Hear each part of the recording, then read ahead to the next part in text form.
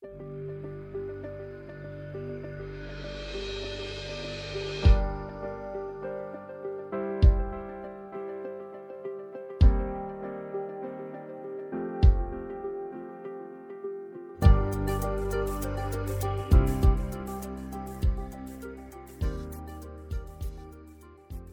back, listeners, to another episode of All Things RPW. This is Dr. Bill from the Rhetoric and Professional Writing Department at SVSU, and I have with me today a very special guest, the original creator of our departmental podcast, The Tech Rapport, Dr. Scott Kowalewski. Hello, everybody. Good to be back. Yeah, so Dr. Scott is no longer here as a faculty member at SVSU. We'll come back around to that in just a moment.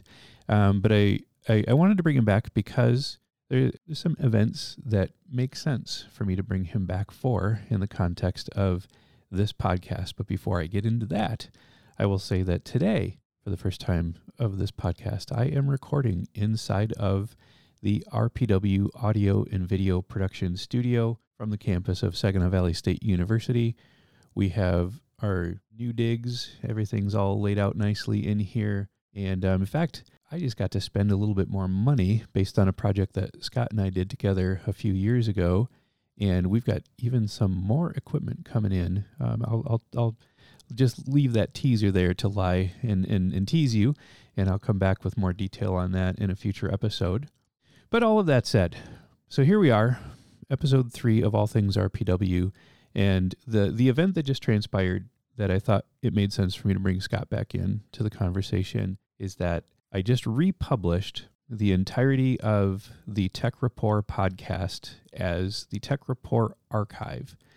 And the significance of that is that it was the first podcast for the Department of Rhetoric and Professional Writing.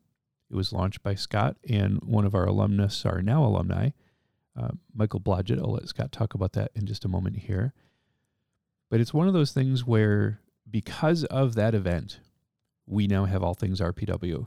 Because of that event, it may not have been the immediate impetus for us to expand the audio in the program, but it was certainly an event that was part of the growth and the maturation and the expansion of us incorporating audio into our courses at SVSU and really expanding how we do so, why we do so, and the number of places and ways and means that it integrates with our curriculum. And so it was a watershed moment, absolutely, for Scott and Mike to begin that process of recording shows for the Tech Rapport. And even though we have closed it down as a growing podcast and replaced it with All Things RPW, not only does it have a place near and dear to my heart, it's also of incredible significance programmatically for us. So like I said, given that I relaunched that under the archive name this past week, I wanted to bring Scott in and give him a chance to talk about the process of launching that and the significance of that event to him, and give him a chance to talk about the kind of stuff that's going on in his life these days. So, Scott, with all of that, why don't you reintroduce yourself? Let us know where you're at, and we'll take it from there. Well, thank you. I'm excited to be here. It's always fun to be able to talk about some of this work that was really important to me during my time at SVSU. So for those of you who don't know me, I served as a faculty member in the Department of Rhetoric and Professional Writing from 2013 until just this past spring, so about 9 years. And I taught the whole range of classes in the program. Really love teaching, particularly classes around user experience and usability and technology production. I'm currently at Central Michigan University in their Department of Business Information Systems, where I was hired to continue some of that work in user experience and develop some opportunities for students at Central, particularly in the business college around user experience and customer experience, as well as do some digital media stuff like podcasting. So certainly a lot of the themes that I had going on at SVSU, I'll be carrying over to my new role at Central Michigan. That is all awesome to hear. Sad that we lost you. I miss being able to walk across the hall and have a conversation with you about something SVSU related or as the case may be, something not. Likewise. Yeah. It's, it was, the students at SVSU are wonderful. My colleagues in the RPW department are terrific. It was really, nothing to do with the culture of the people, that, for, as a reason for why I left. It was, just kind of different opportunities and challenges, and seeking some different things at this point in my career. So it was a lot of jumbled emotions, sad to leave, excited to get started with new opportunities. But, I think, and this is something I talk to students about, growth and change are just part of the game.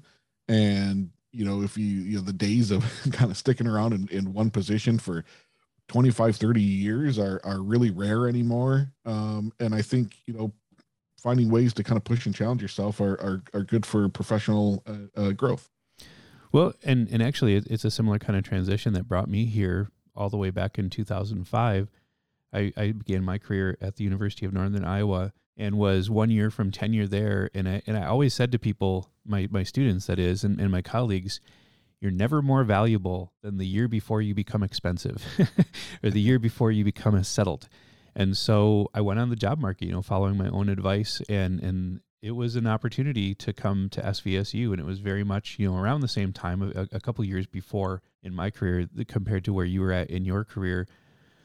But at the same time, yeah, it's exactly that. It's an opportunity to pursue something new. It was a way for me to reconnect my family with other members of my family. We came back to Michigan because that's where I was originally from. And now this is the beginning of my 18th year at SVSU. So it is weird that I have been here for that long. I don't know that, well, I don't necessarily ever expect to leave, and I don't necessarily ever expect to stay.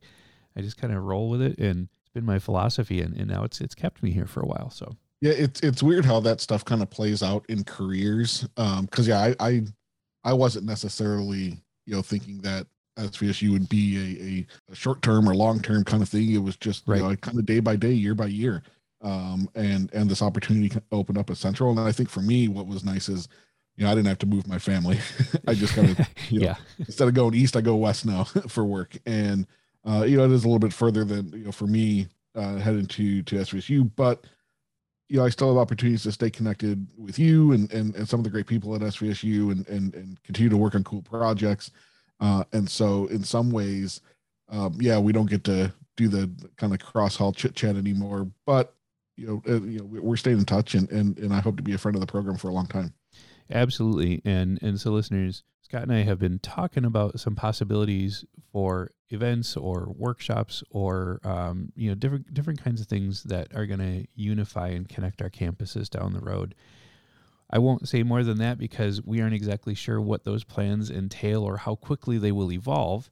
At the same time, just know that we are stewing and brewing and thinking and scheming about how to connect and how to bring how to continue our collaborations in multiple dimensions, including the scholarly, but also including things, like I said, like programmatic events or things like that. So, like I said, stay tuned. And podcasting is also a fun way to keep that connection going. When Michael and I started the Tech Rapport back in, I believe it was 2015, we never really saw it as something that would end up being, I think what has become kind of one of the anchor points of the program. Podcasting and audio production has become something that I know that I incorporate in a lot of my courses. Dr. Bill incorporates a lot of his courses. I think Dr. Herzog does as well. And even I think Dr. Dallas has done some of that work too. So, it's something that a lot of the faculty members in the department have begun to embrace and incorporate and push students to kind of work beyond their comfort zone with textual production and writing, to think about all the different kinds of media that help to communicate messages. And, Mike and I, when we created the Tech Report, we wanted to have fun creating podcasts. He was looking for an internship opportunity. I was internship coordinator. I said, hey, I'm thinking about doing something around podcasting. Would that be something you're interested in? And he said, absolutely. And he just had a ball rolling with it. He's the one that came up with the name. He came up with the logo. So, as far as like an internship experience, when he was able to do a lot and really kind of put his own personality into how we developed the podcast. And then he and I served as the first two co-hosts and had a lot of fun creating a lot of episodes really early on. We were trying to get into this habit of doing about recording an episode, every week or every other week early on. And that becomes a challenge to kind of maintain. But it started, yeah. I invested, I don't know, something like $200 or $250 of my own money on a cheap little board and some microphones and cables. And we would set up in what was the old usability lab in Zanow, and we're trying to record. And it was always a challenge because if you're recording between classes, you would hear people rolling their bags and shoes clumping on the tile. So noise and distraction became kind of an issue.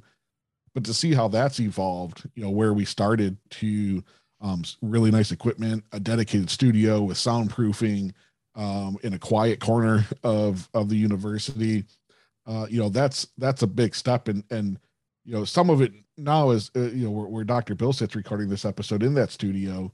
I'm excited to see that. That was some of the visions that we started creating, especially as we moved from Zanow over into Curtis Hall with a really cool space and a lot of support from the university. What could we do to really kind of create opportunities for students to do some of this work? And that studio and the complementary video production studio became really integral parts of that work. It's funny that you mentioned the original and very, very humble beginnings of this in terms of space, because last week I was digging through one of my file cabinets looking for a cable, I believe, and I discovered the box that holds the board that you just mentioned. So somehow I wound up with it. There. It seems like something that we need to enshrine it somehow. We need to put it in glass and connect it to the wall or something like that here in the studio, because, you mentioned how you didn't spend a lot of money on it. And when I saw the box, I picked it up and held it in my hands, and I had this immediate and rather powerful memory of the day that you and I had the conversation about why that board introduced anomalous noises into podcasts. So there was that little bit of a buzz. If you set it on the table and there wasn't anything underneath it, it would vibrate, and it was just so funny that memory became so palpable for me holding the box. And it made me, it started off as just a grin, but I literally laughed out loud in my office while I was holding the box and remembering that. It was a lot of that early stuff. Yeah, it was really, working through the kind of growing pains of equipment issues, or when I mistakenly or stupidly forgot to actually route the board into the recording. I think we were using GarageBand on some of the Macs in the lab, and I had forgot to put that as the input. And so we ended up recording this entire episode. It was a great episode with Mike Major, who was then the director of career services. And we were talking about internships, and the entire episode ended up getting recorded on the internal microphone on the computer that I was sitting at. So the audio quality is not great on, I think it's episode 2. So if you really want some like nostalgia, go listen to that episode. And I apologize about the poor audio quality, but that's the reason why. But yeah, it was those kind of growing pains. And then to think, and now we've got these really sophisticated boards, and the one that you just ordered, assuming that comes in and gets set up. And I think students will really appreciate the simplicity it is to kind of just fire that thing up and really get rolling.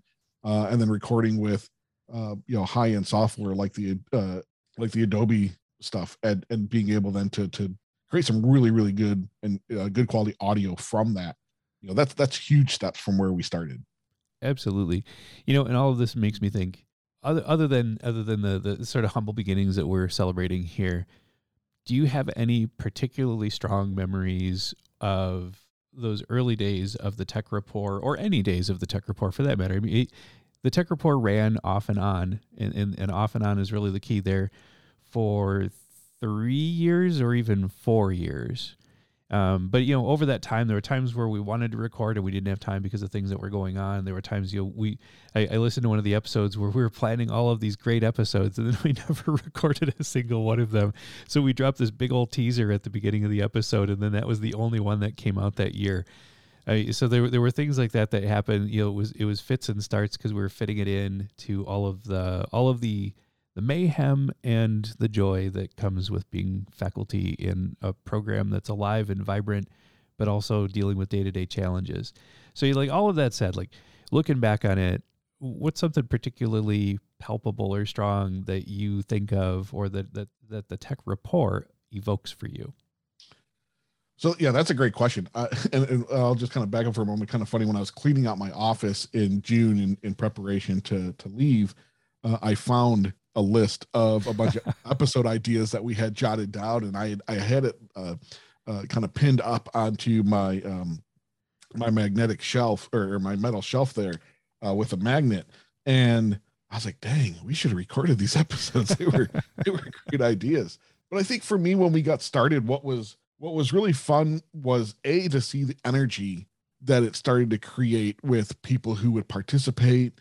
Mike and I would have a lot of fun preparing for the episodes, and but it also got me really involved with talking to different people, different stakeholders within the program. So, I think we brought you and Trevor on for that, Right. one of those early episodes on usability. I brought Dr. Dallas in to talk about community engagement stuff. And, like I mentioned, we brought Mike Major into talking about career services. And Mike and I spoke with some alumni who were in graduate programs. So it was really this opportunity to, especially as a newer faculty, I think it was only in my, maybe my second year when we started this, for me to really get involved with the program and learn and talk to people. And so there was a lot of energy and an opportunity to meet with people that I thought was a lot of fun. And as I started to kind of integrate some of this into classes, so as internship coordinator, for example, during my second year, I would start to have students, we would try to set up in the old usability lab as many mics and stuff as I can, and kind of get people around to talk about their internship experience. And I don't know if those ever actually ended up going anywhere other than an audio file on my computer somewhere. I think there's at least one episode that is, as I was posting episodes, it seems like there's at least one that is there. And if not, we could probably still make it happen. I could probably find those files, because they were great conversations with people who had a lot to share about their own professional development, working, kind of bridging the program and their internship and what they were taking out of that. And a lot of them were getting ready to graduate. And so where do they see those experiences taking them post-graduation? And those are a lot of really fun classes. And, some of the students, I think, would kind of sit there and roll their eyes, oh, why do I have to do this? But they still participated. I think we all had a good time. And it was kind of, again, that energy that would resonate from those experiences. It's actually something that I did. I carried it on in two ways. When I had smaller groups, I did a podcast with them. And when I had larger groups, I required them to record podcasts about their experiences at the end of the semester, but I let them set the stage for those kinds of things. So it strikes me that we probably have plenty of material where we could pull together a couple of decent episodes if we wanted to celebrate those days of you doing that, and then to celebrate the continuation of that, as I am as well no longer internship coordinator, because we have both moved in, through, and out of that role. To kind of see then how, those were some of my early explorations with audio production in classrooms. How might we use some of the technology that we had available and some of the strategies that we were thinking about, and pulling that then into some of the other classes. So, for me, one of the natural places that came was in the instruction writing course, and thinking about using audio for creating instruction documentation. So I started kind of experimenting with some of that as we developed and the new curriculum launched in 2019. I saw classes like the emerging media class would be great places to kind of bring in some of this work too. And then we started thinking, well, maybe I should back up and say, we used some grant funding we received in 2016 or 2017 to start the first podcast studio after we had moved over to Curtis. And this was in that little office room next to yours, Dr. Bill. And, that space was really, really perfect for where we were at the time. And I think, we invested in a really expensive board that kind of turned out to be maybe a little bit more complicated for the average user, but we were still able to create some really cool things in there.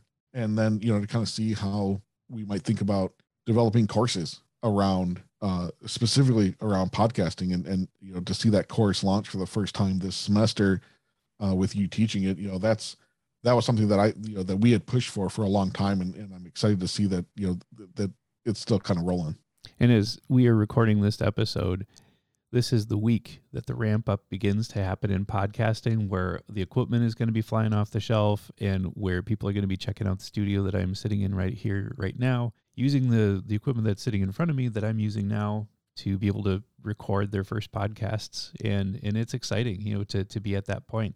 And of course, you taught the course once or twice at least as a special topic. Or was it once as a special topic and then a second time maybe integrated into another course?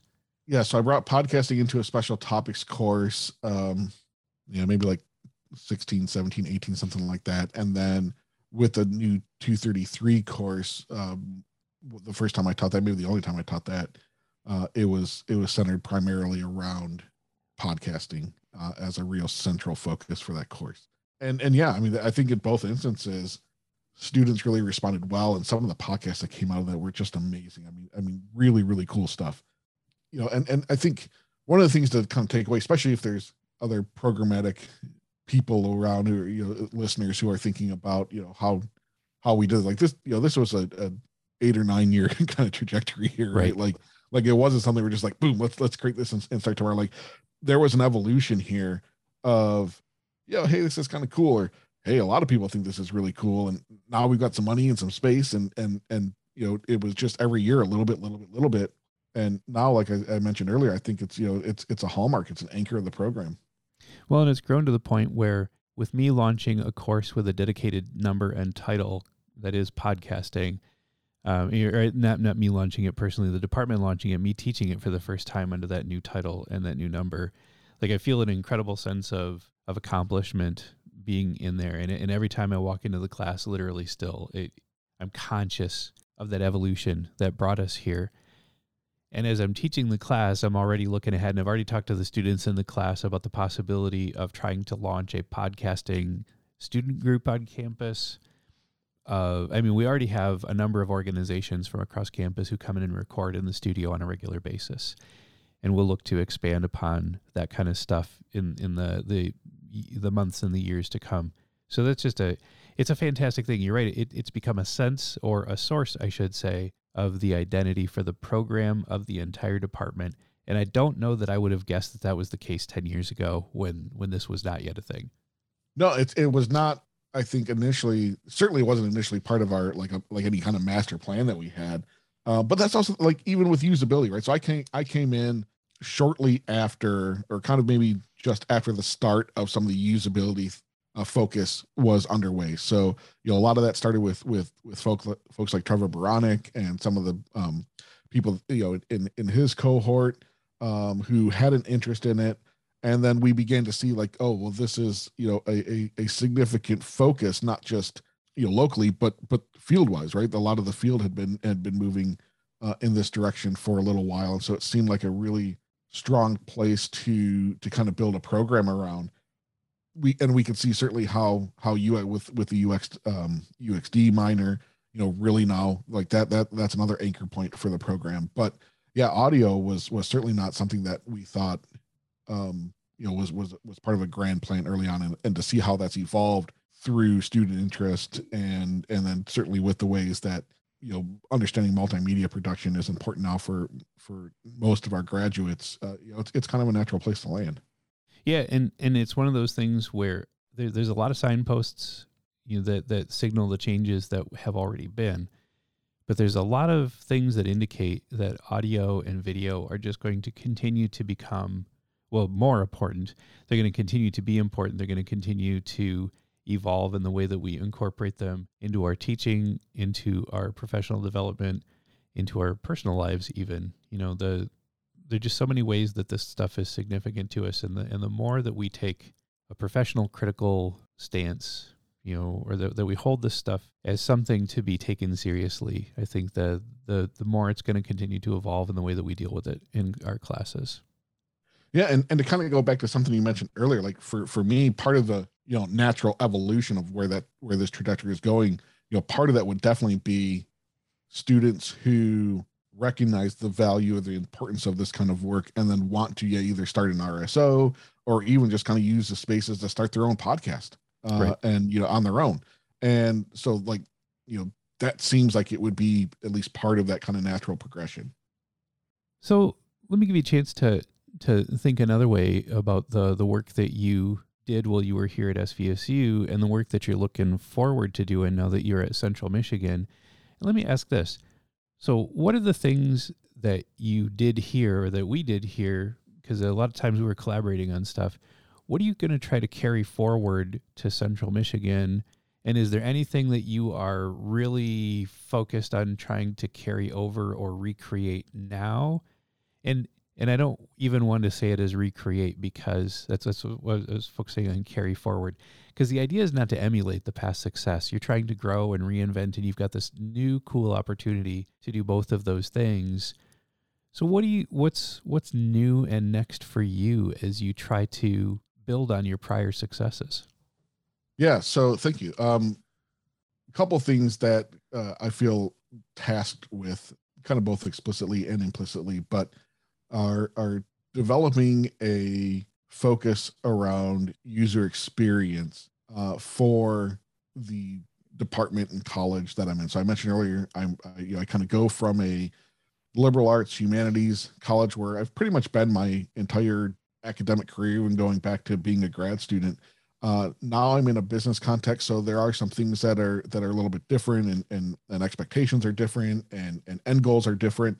And so it's building then, starting to build a culture around user experience that bridges not just professional and business communication, but thinking about how that extends out to other areas of business, like information systems and data systems and marketing and entrepreneurship, and how we could then think about using some of the theories and methodologies from user experience in those contexts. And then getting students excited. So I'm, when I came to SVSU, the lab was there. There was a little bit of interest around usability, right? We had a strong cohort that had just graduated who was exploring with some of that. And so now it's kind of starting from scratch in some ways, where I'm building the studio or building the lab. Right now it's going to start out as a mobile lab that can kind of work with me and go around, and hopefully we can then find a space to kind of anchor that lab and develop a contingency around UX. The other thing, though, is some of the digital media stuff, and certainly looking to recreate a departmental podcast, very much like we did with the Tech Rapport, is one of my agenda items here. Really, that'll mimic a lot of what I did with the Tech Rapport. Looking for people who are doing things around the department, around the college, to talk to and share what they're doing, both from students and faculty and alumni, and using it as an opportunity to spread the word about some of the things that are going on. The Chip Rapport. I've got your title for you already. Write that down. So you obviously have some big challenges in front of you. It leads me to a follow-up question on that. That is, what do you think is going to be most difficult to enact in your new digs? I mean, there are challenges across the board with this kind of stuff. What feels like some of the biggest challenges that you face in trying to carry some of that stuff over?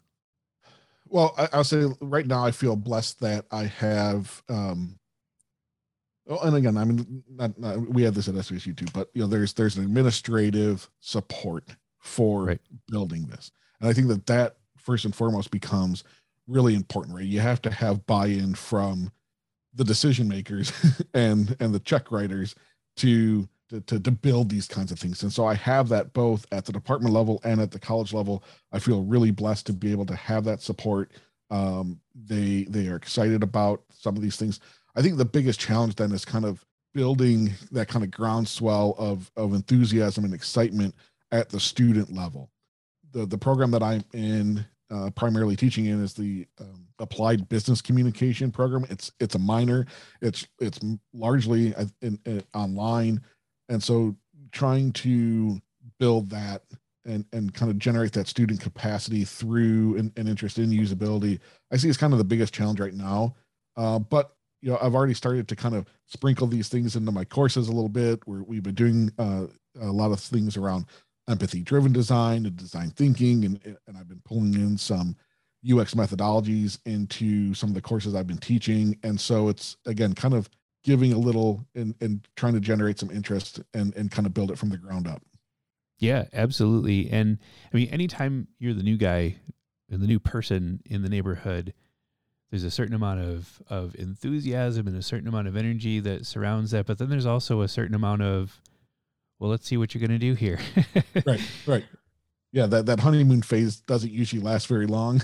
And I think in any job, right? I mean, there's not just a faculty job, but yeah, they bring you in for a reason because you can offer something. This is what I tell students all the time. It's not, jobs aren't what, how they benefit you. It's all about how you benefit the organization. And, Right.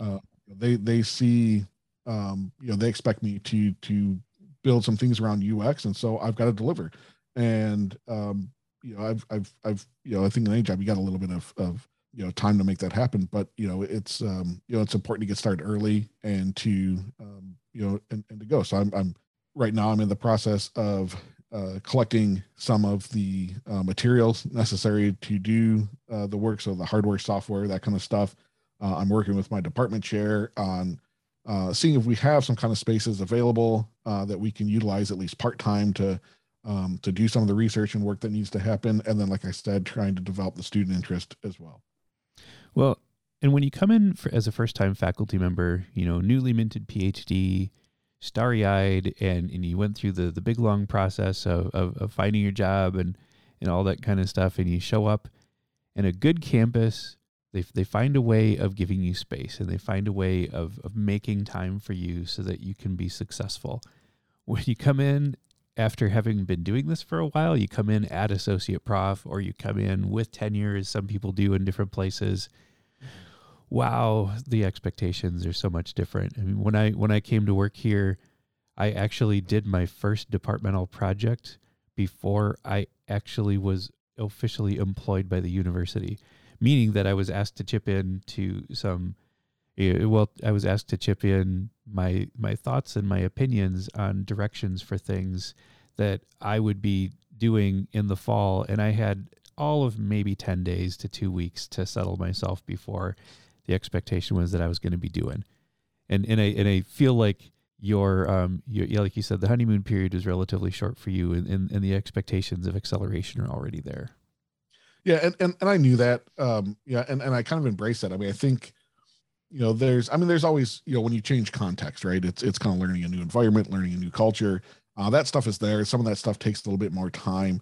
But it's not like I haven't done this stuff before. Right. And so, I thinking about how to adapt it to a different context is good. It needs to happen, but it's kind of fun, right? Like these are the kind of challenges that I like. It's part of what we push our students to do, right? I mean, we talk about adaptability all the time. So when we get to live it ourselves, I mean, we live it all the time to an extent anyway, but this is taking it to another level. And there is some excitement to that challenge. I mean, I've got to practice, what I preach, so to speak. And this is an opportunity for me to do that. And I'm excited about it. I think that, building students when we've exposed students to a lot of the theories and projects around UX, there seems to be a connection that they have that really resonates with how they see the stuff that they've been doing in school applying to the stuff that they think they'll be doing in their job. Yeah. Right. So it's a way for them to really kind of develop a concrete understanding of application from school to work. And they seem to really appreciate that connection, right? The projects aren't always hypothetical, right? There seems to be a level of grounding in reality that they can appreciate. Oh, absolutely. And I think when we showcase, as you said, that we are capable of doing these things, or that we hold ourselves to that same standard, and that the things that we talk about in our classes apply not just in our classes, but that we really do mean them sincerely as being strategies for work and strategies for, well, just for being, for engaging, for contributing. I think that's a really important thing for us to reinforce whenever we get the chance to do so. Yeah, and I prefer projects that are a little bit more applied, right? That are a little bit more grounded in reality, maybe a lot more grounded in reality. And I know that some students, feel uncomfortable with that at first because there seems to be a lot of ambiguity.